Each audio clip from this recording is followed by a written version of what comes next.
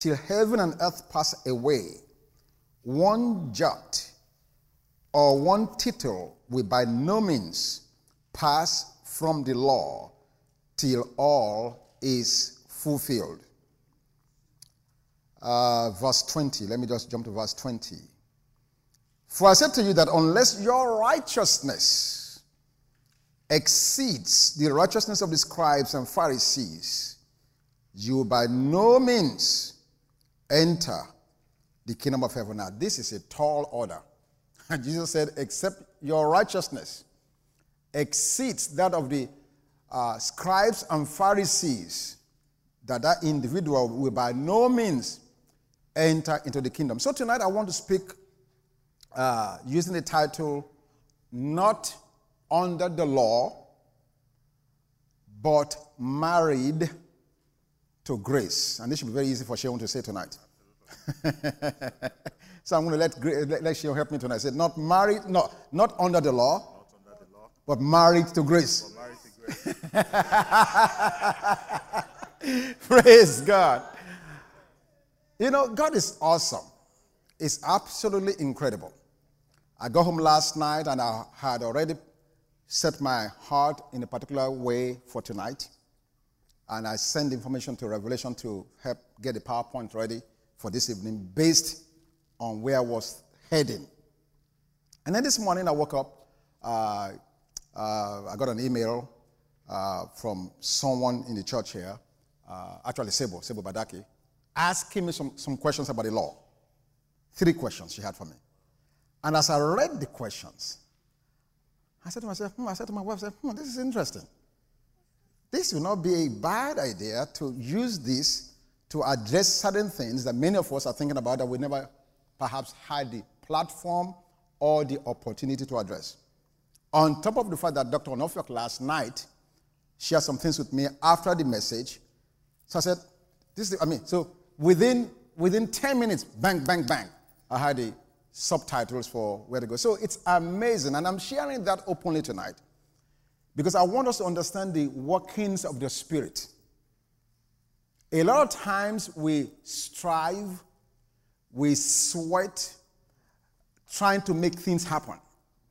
But what I'm finding out with grace is you need to lose control. You need to let go completely. The more at rest you are, the less care you take. Now, when I say less care, I'm not asking you to get in your car and start texting, I don't care, and just run into a tree. That's not what I'm saying, please.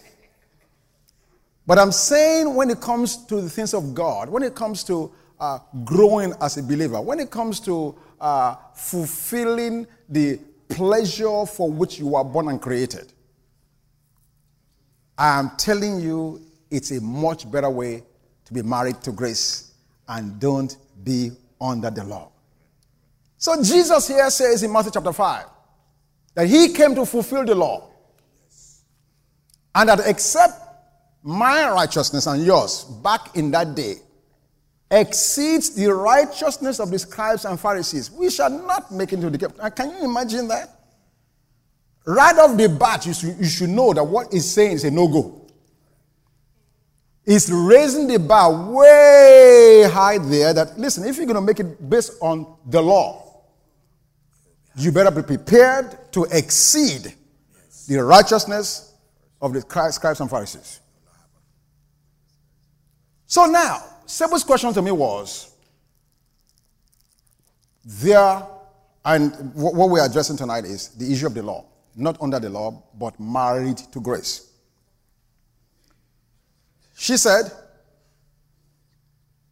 basically in Israel of old, the law was broken into 3 parts.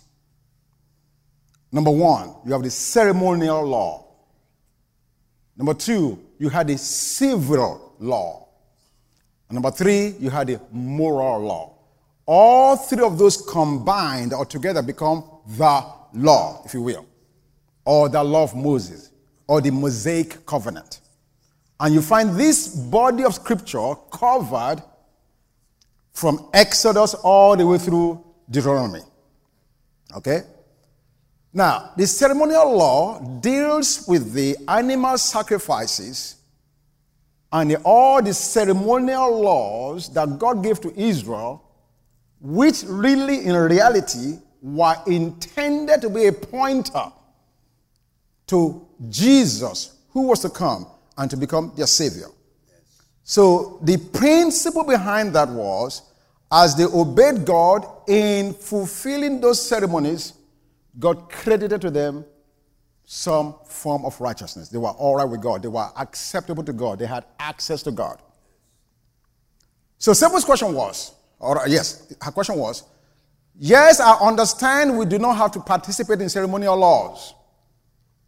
However, how about the principle behind the laws when God gave it to Israel?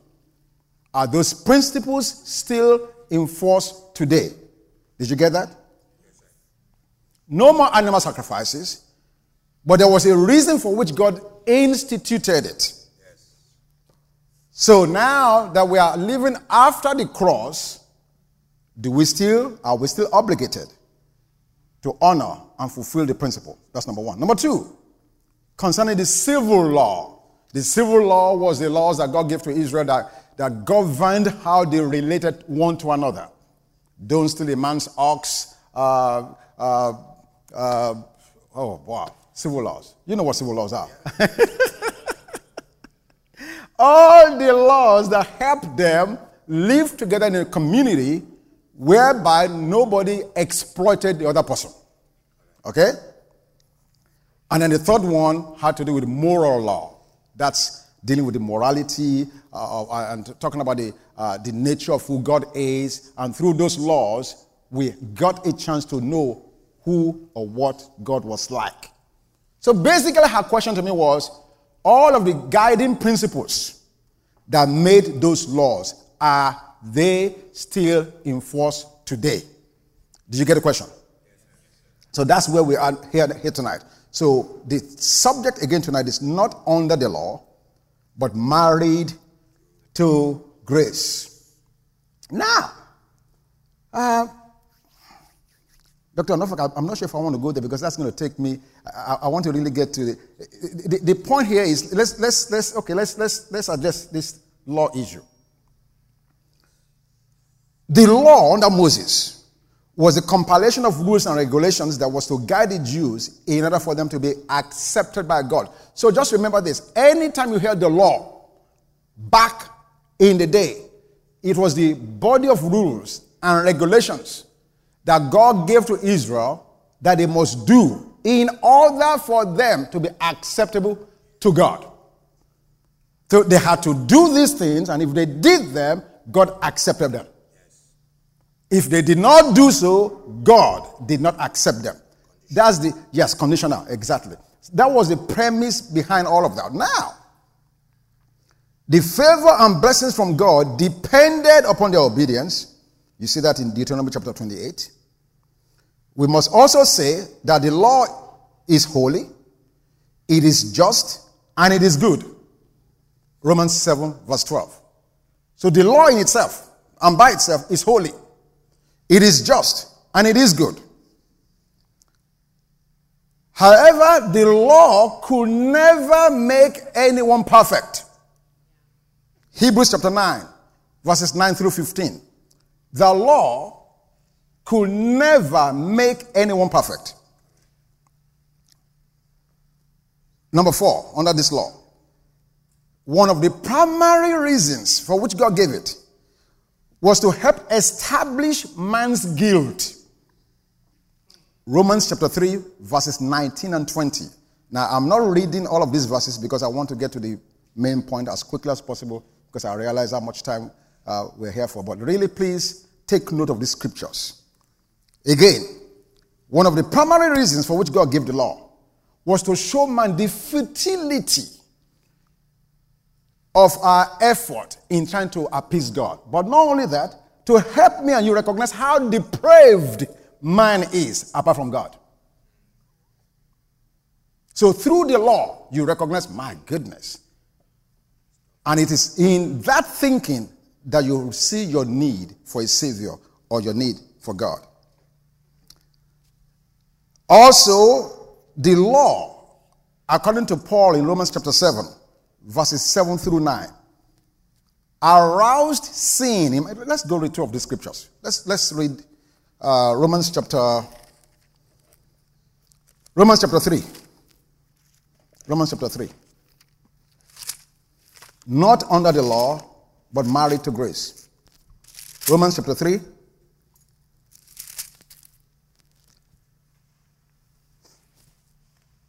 I said to you earlier that it helped to establish that man's guilt. Romans chapter 3 verse 19. Now we know that whatever the law says, it says to those who are under the law, that every mouth may be stopped, and all the world may become what? Guilty before God. Verse 20. Therefore, by the deeds of the law, no flesh will be justified in his sight. Look at last part of that verse 20. For by the law is the knowledge of sin. Now, the point that Dr. Onofio brought to me last night, which is a very valid point, when we really look at the law and all of what we are talking about here tonight, the law was not given to Moses until Exodus 20. And from what Paul is saying here, transgression or sins were not charged to individual accounts until the law was given. However, in Romans chapter 5, the Bible makes it clear that through one man's disobedience, sin entered the world, and by sin, death. So, obviously, something happened for which men are dying before the law came. You follow me? Because Paul just tells us that until the law, transgression was not charged or known.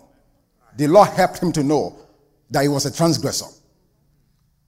But all that while, though, there had been sin all over the earth.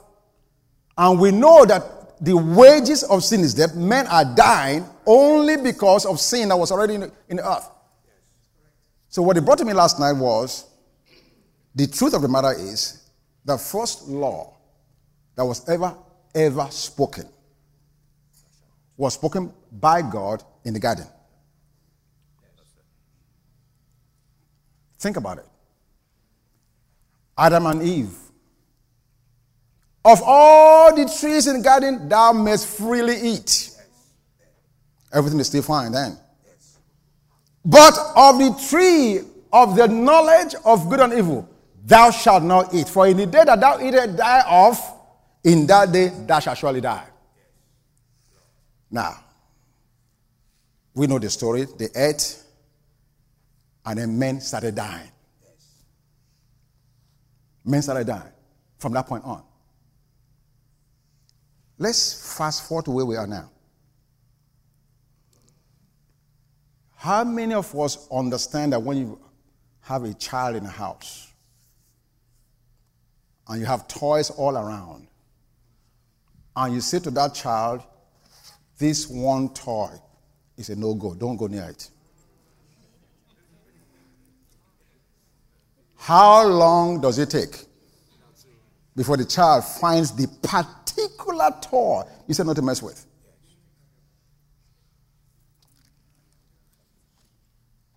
This is huge. Because you see, the entire premise of the law of Moses began, that genesis of it, began even right there in Genesis chapter 2, when God spoke to Adam and Eve not to eat. And the point here is, the very thing you tell people not to do is exactly what they do. That is the futility of the law. Thou shalt not commit adultery. Wow, what is it about adultery? They don't want me to have. I'm going to go do it. Thou shalt not steal. There must be something wonderful about stealing. I'm going to go try it out. So all the thou shalt nots, all these things that's intended to keep us from being something, if we choose to live by those things, I'm telling you, it's nothing but an exercise in futility. So, Romans 3:20 tells us that for by the law, no, not that, that therefore by the deeds of the law, no flesh will be justified in his sight. So this body of rules, this law that God gave to Israel, the best way to describe it and summarize it was that they were the housekeeping rules for that season. And God's response will always depend on the house rules of the particular dispensation. So back in Moses' day, God dealt with his people based on his house rules. If you do this, I'll do that. If you don't do this, I won't do that. So the issue and the problem for me and you is, we are in a different day. We are in a different era. And we must recognize that these things that were given to Israel, first of all, we are not Jews. No offense on the Jews. This law was given to the Jewish nation. Now, the principles behind them, the reason for which God gave them, they are good reasons, they are valid reasons. But we don't use those reasons as the focal point of our walk with God. That's the problem. There is only one focal point. His name is Jesus. And that's what I'm going to show you tonight. Amen? Romans chapter 7. Romans chapter 7. Paul, I'll be honest, I know Paul was a great man, great apostle, great revelation of the Lord Jesus Christ, but I did not appreciate him as I'm appreciating him now.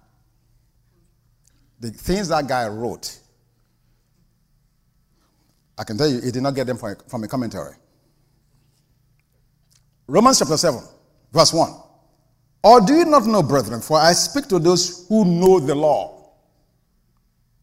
that the law has dominion over a man as long as he lives. For the woman who has a husband is bound by the law to her husband as long as he lives. Please listen to this argument. But if the husband dies, she's released from the law of her husband. So then, if while her husband lives, she marries another man, she'll be called an adulteress. But if her husband dies, she's free from that law, so that she's no adulteress, though she has married another man. Therefore, my brethren, you also have become dead to the law through the body of Christ, that you may be married to another. Who is this other? To him who was raised from the dead, that we should bear fruit to God. Oh my goodness. Did you hear what Paul just said there? As long as a woman is married to a man under the law and the man lives, she's under obligation. If the woman will leave that man while the man is alive and went and be joined to another man, she'll be called an adulteress. But when and if the man dies, the woman becomes free and she's now able to marry another. Then in verse 4, Paul said, let me nail it for you. This is exactly what has happened to you and I. When Jesus went to that cross, you and I were placed in him.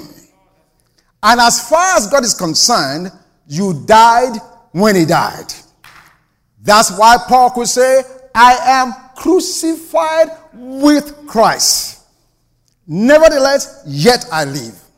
He said, but the life that I live by the faith of the Son of God, who loved me and gave his life for me. So Paul is saying to me and you, listen, you already died. Therefore, you are no longer under any obligation to obey the laws of do's and don'ts. But he's not asking you and I to become neutral. He's not saying, okay, you are not under any obligation to the law any longer, so just hang free and hang loose. No. He said, now you are married. It was automatic. The day you came to Jesus Christ, on that same day, God cut you away from the elements and the rudiments of what the law represented and placed you in him. So ladies and gentlemen, you are no longer under the law, but you are now married to grace, because grace and Jesus are synonymous. That's why the Bible says the law came by Moses, but grace and truth came through the Lord Jesus Christ. You are dead to the law, but alive in Christ. The demands of the law give way to the supply that's available in Christ. You died to demands, but you are now alive to supplies. I don't know anybody here tonight who needs a supply. The demand and the obligation of the law has bound you, and you are not able to let loose and become free, the free person that God has created you to be. But God wants you to know you should not be living under the burden of a demand of a law that's not meant to do you any good, but rather you should exercise your dominion and your authority, because in Christ is the supply. That's why the Bible says, for God shall supply all of my need according to his riches in glory by Christ Jesus. We are no longer under obligation. We are now in privilege. We are divorced to the law and we are married to Mr. Grace. Hallelujah. Oh, glory to God. This is what happened. This is the truth.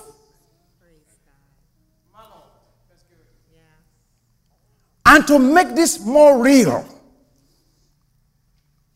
let's go to John chapter 15. All of these scriptures are now coming alive. Yes. What a powerful argument Paul just made in Romans 7. Yes. You're free. You have died to the law. You are free to marry grace. Yes. To marry Jesus. And then I'm going to show you what happens when you're married to him. I'm going to show you what happens. In John chapter 15,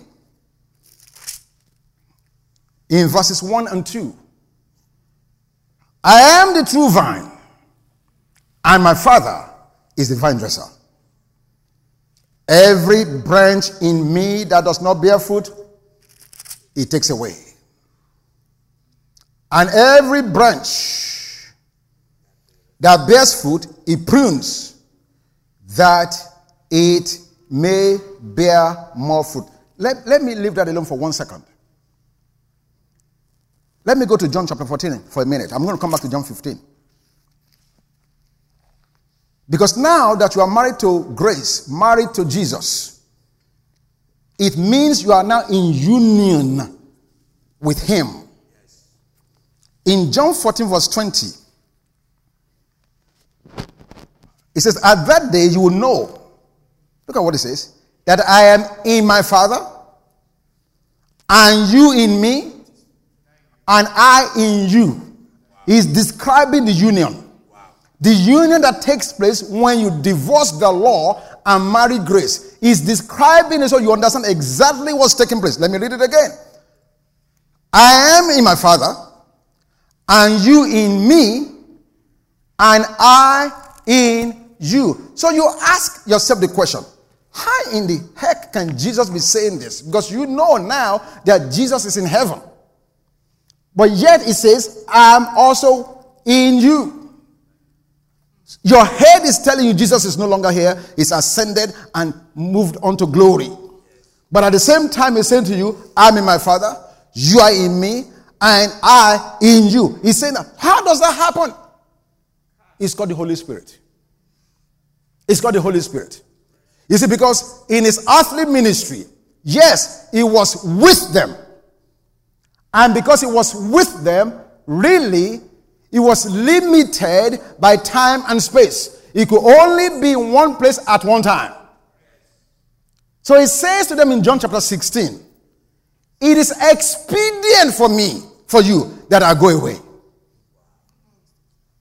Because if I do not go away, I will still be limited. I can only be with Greg right now. I can only be with the body at some other time. But when I go away, I will be able to multiply myself. Because now, when I come back to you, I'm not coming back in physical flesh. I'm coming by my spirit. And I will be able to be with as many of you as possible at any given time. This is an operation of the Spirit. Amen? He had been with them. Now he will be in them. He goes on to say to them in John 14:18, I will not leave you as orphans. I'm taking the time to read these passages. I'm saying that because I want your mind to be flooded with the power of God's love towards you. I will not leave you as orphans. What do we know about orphans? They have no parents. So God wants you to know that even though he's living, he's checking out, physically so, even though I'm gone, I want you to be aware I've got you covered. Whatever I'm able to do for you while I'm here presently with you, while I'm gone, you will not miss me one bit of a second. I will not leave you as orphans. You have a place to stay. You have food to eat, clothes to wear. Education is taken care of. Everything you can ever ponder that you will ever need, I will not leave you as an orphan. I will not leave you as an orphan. Wow. John 14 verse 23. Look at what he says to them. Jesus answered and said to them, if anyone loves me, he will keep my word, and my Father will love him. And we will come to him and make our abode with him. In other words, in this new era, in this dispensation of grace, not only are you getting Jesus, you get the Father, and you get the Spirit. What does that make you and I? We are like him, where we become the fullness of the Godhead. If I was to ask you tonight, where does God live? Oh my goodness. If I was to ask you tonight where God lives, are you going to be pointing to heaven? No, sir. No, sir. Where is God's address? His address is Bank Akimola. I don't know about you. Just as I go home with my wife tonight, and because we are united and married, we live as one. We are together. Where I am, she is. Where she is, I am. In the same fashion, God wants you to know how unique the union he has with you is. And it's so real.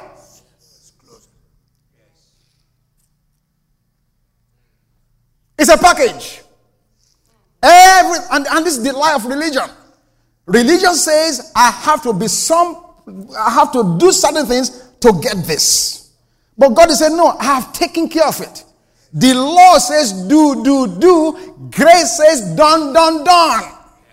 The law demands do this, do that. If you try hard enough, you can be like this. And grace says, no, whatever you need to be, I'll supply the enablement. I'll be your El Shaddai. I'll be your all sufficiency. Leave it up to me. I am the one that's at work in you, both to do and to will of my good pleasure. Just give yourself to me and let me become your focus and not your doings.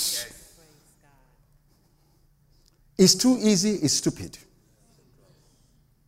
Seriously. I was talking to someone today and they said to me, Pastor, you know what? I hear what you say, but my problem is fear. I said, you're right. We need to address that at some point. Fear. That if I just let go, suppose God don't do it, I'd rather go down in the ship with God than stand alone and try to save myself. Absolutely. On what I know now? Oh, no. No, no, no, no. It's too late for the devil. That's right. Hallelujah. That's what those 3 Hebrew boys knew when they told the king, "Oh, king, we are not mindful to pay you any attention. Our God is able to deliver us. But even if he doesn't, so what?" Fear. If I resign myself to the hand of God, what will happen to me? Why don't you find out? Why don't you dare God and double dare him? So now, under this grace, you and I are in union with Christ. Can you guys give me the Good News translation? Hello, sir. 1 Corinthians chapter 1. Do we have the Good News translation?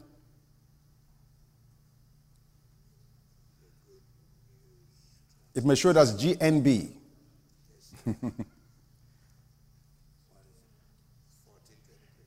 1 Corinthians chapter 1.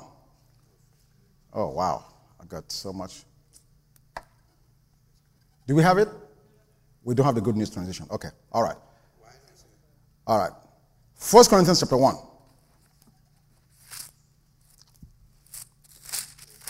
First Corinthians 1 chapter. Okay, you can read it out loud then. 1 Corinthians 1 verse 30. Verse 30. Just shout it out. Good news. He said, "But God who has brought you into union with Christ Jesus and has made Christ to be our wisdom. By him we are put right with God. We become God's holy people and are set free." Amen. Now, but notice the word they used. We're in union. Sometimes those meanings get lost to us when we're reading scriptures. Now, the Good News translation is not your best literal translation. Let me let you know that up front. But there are times when the choice of words helps us to understand what God intends by what's happening. We're in union. It's not just being with Christ, but we're in union.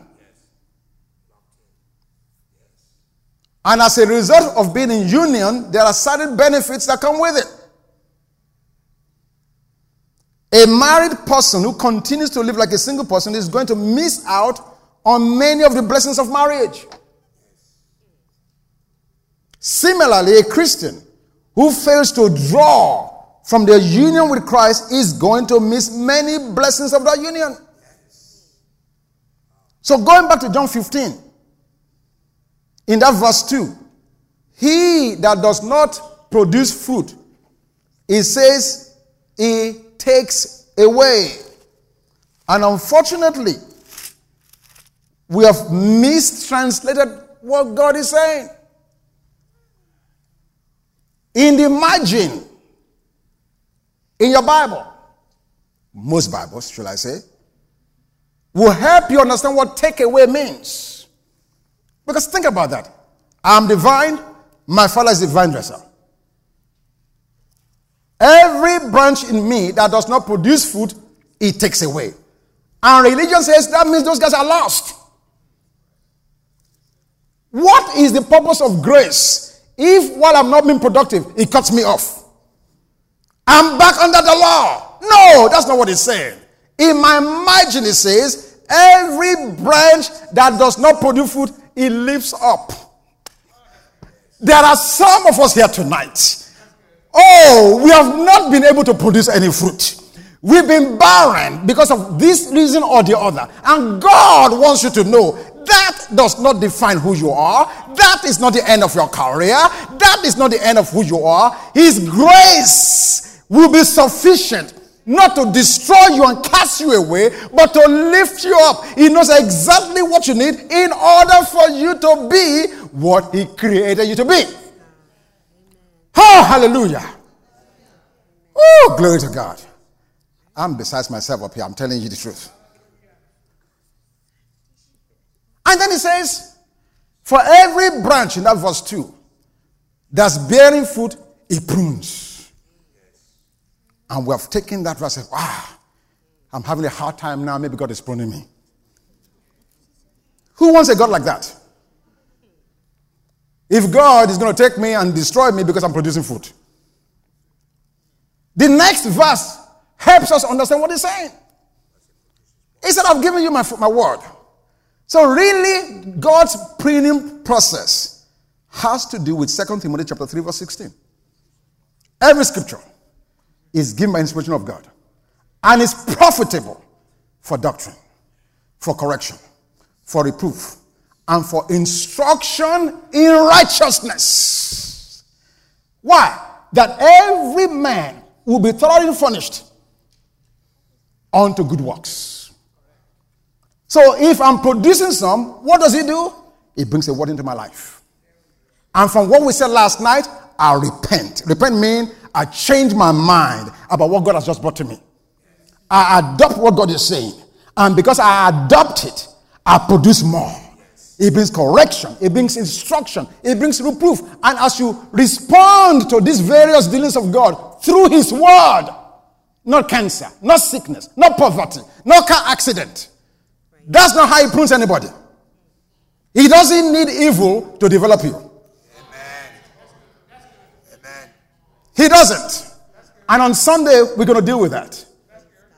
God does not need evil to develop his children. Absolutely.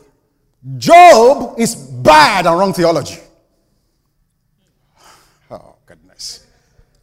Job is a result of where many of us are. Fear. I don't know what my children are doing tonight. Hey, who knows what they are drinking? They must be drinking shinap. I offer sacrifice. Oh, my kids are in college in wherever, in South Georgia. Only God knows what kind of palace they're having tonight. Oh, my goodness. Goat. Let me go and sort out the goat. The kids have not committed any sin. They have not done anything. You are wearing yourself out. The enemy has you going back and forth and back and forth. You are praying silly prayers as if God is not able to take that which you've committed to him and keep it until the day of Jesus. So the fear is driving your relationship. The fear is driving your devotion. And then when bad things happen, you wonder why. Because you gave life to your fear. You gave life to it. By the things you said and did. That's not God. Now, so we know we are united. There are blessings that come out of that union. I'm not under the law. I'm married to grace. I understand that being married to grace, there are certain blessings of the union. How do I get these blessings to work in my life? This is huge. Because this is the problem for many of us. Philemon, verse 6. Philemon, verse 6. Wow. Do you guys mind if we spend 5 minutes extra tonight so we can pray and worship this in? Philemon, verse 6. It says that the sharing of your faith may become effective by the acknowledgement of every good thing which is in you in Christ Jesus. There must be an acknowledgement. How do I bring forth the blessings of the union? In the Good News Bible, instead of the word acknowledgement, it said understanding. So really both of them are at play. I need to understand the blessings of my union with Christ. But not only that, I need to acknowledge it. Just as my mouth gives life to fear, now my mouth must also give life to blessings. I've got to acknowledge it. Number one, I need to declare the fact that I'm living free of the demands of the law. The law no longer has any hold on me. The principles behind all of those laws, rather than trying to live based on the principles, let me live based on my union with Jesus. Amen. Remember what God said in Hebrews. No longer will I have to learn the law, but he will now write it on the tablets of my heart. So I'm not trying to recite the law of Moses any longer. Now it's in my heart. And the Holy Spirit of God, in dealing with me, will begin to bring them out as I need them.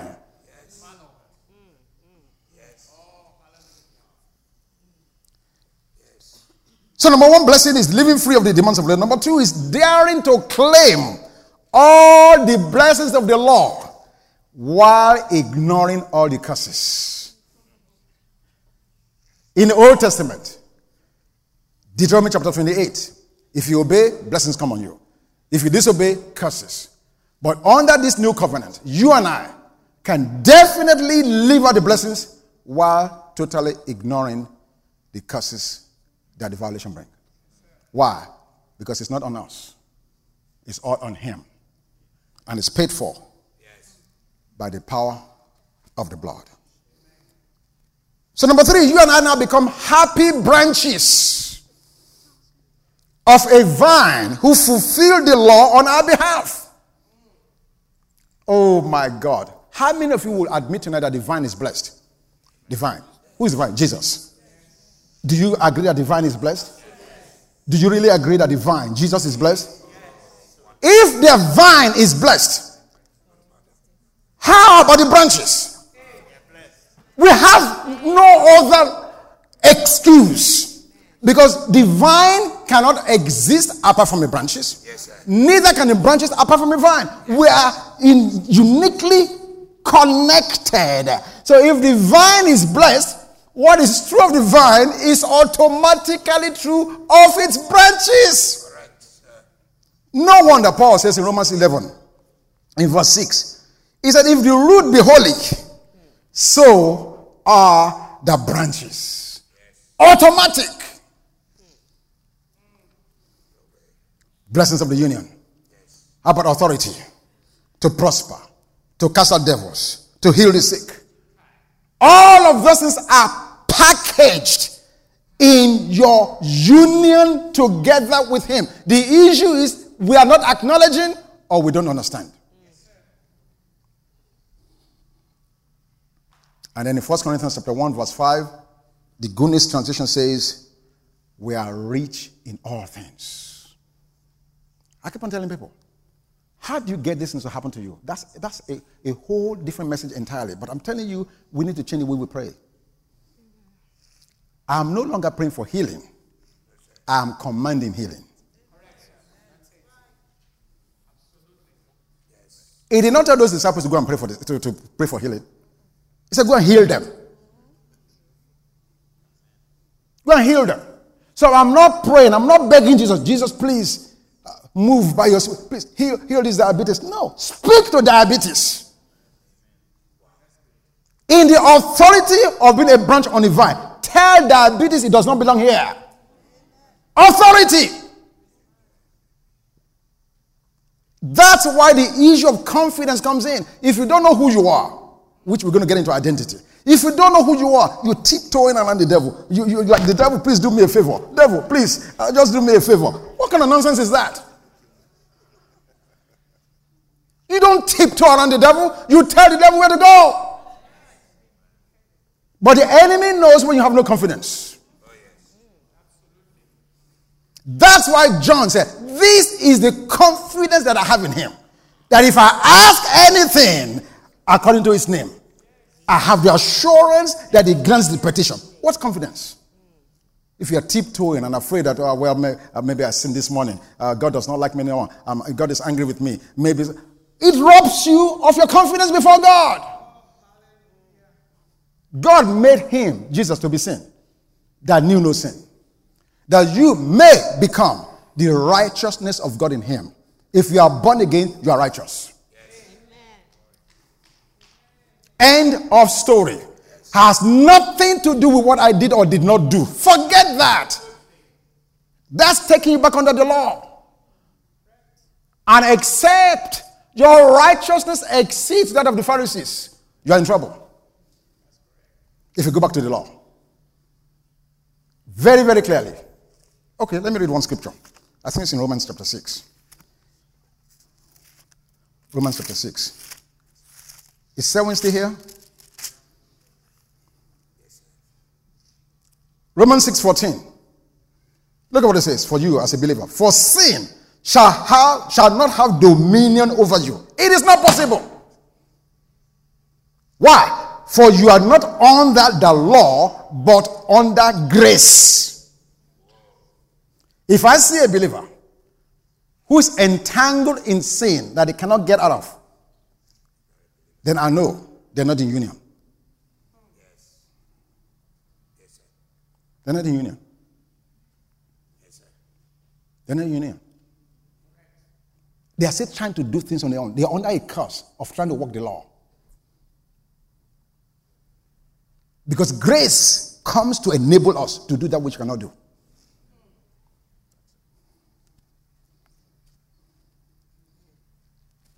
Okay, let me just close it out.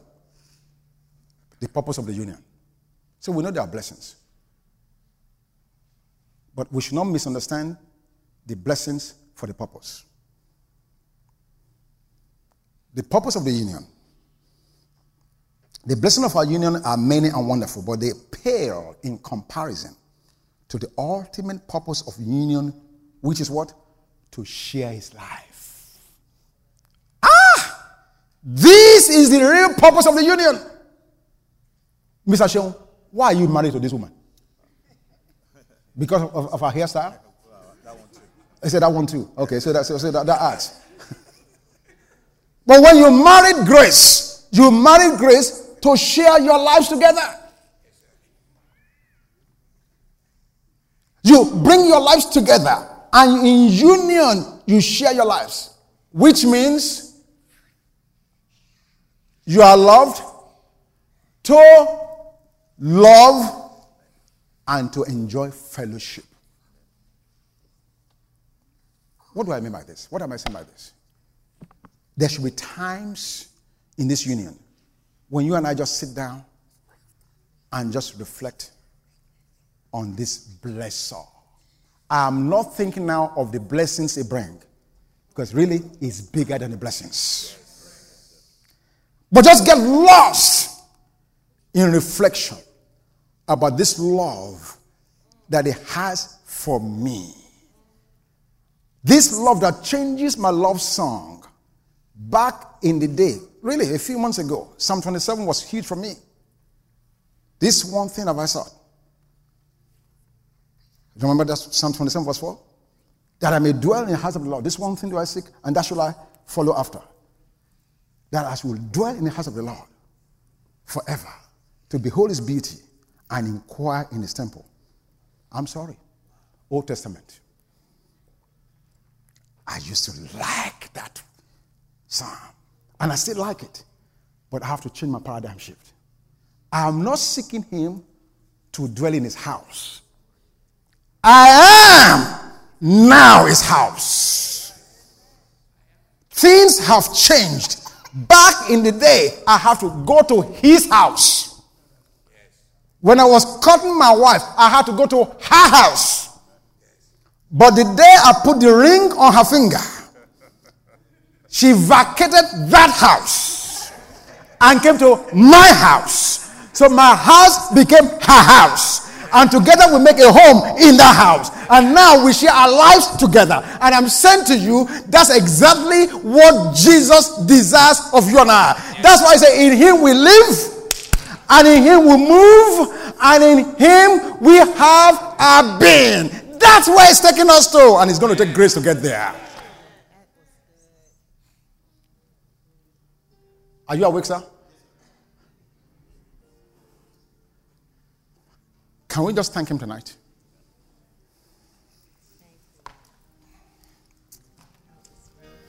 We give you glory, Lord, as we honor you. We give you glory, Lord, as we honor you, for you are wonderful. You are worthy, oh Lord. You are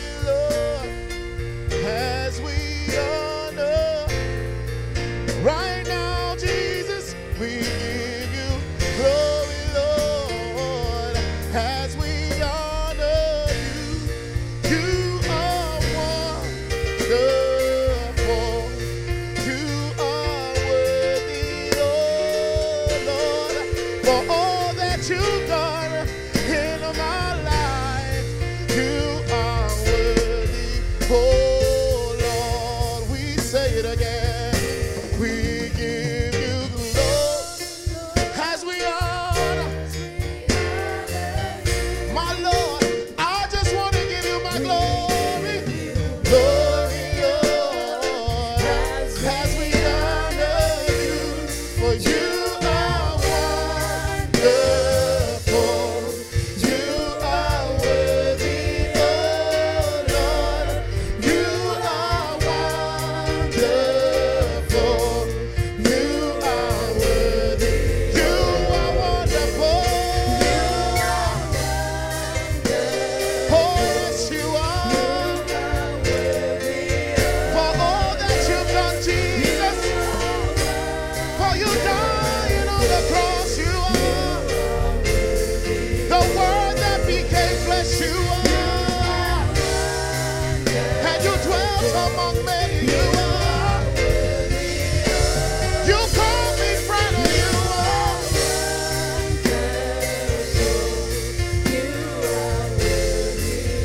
Oh Lord,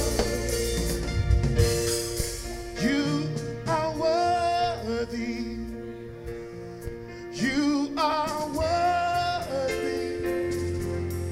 King of kings, Lord of lords, you are worthy. Oh, yes, you are worthy. You are worthy. King of kings, Lord of lords, I worship. Oh, worthy, worthy, Lord. You are worthy. King of kings and the Lord of lords. Oh, yes, you are worthy. You are worthy, Lord. King of kings, because of who you are, oh Lord. Because of who you are, I give you glory. Because of who you are, I give you praise. Oh Lord, because of who you are, I will lift my voice and say, Lord, I worship you because of who you are. Jehovah Jireh, Jehovah Jireh, my provider. Jehovah Nissi, Lord, you reign, you reign in victory. Jehovah Shalom, my Prince of Peace, my Prince. And I worship you, because of who you are. Jehovah Jireh, my provider, Lord.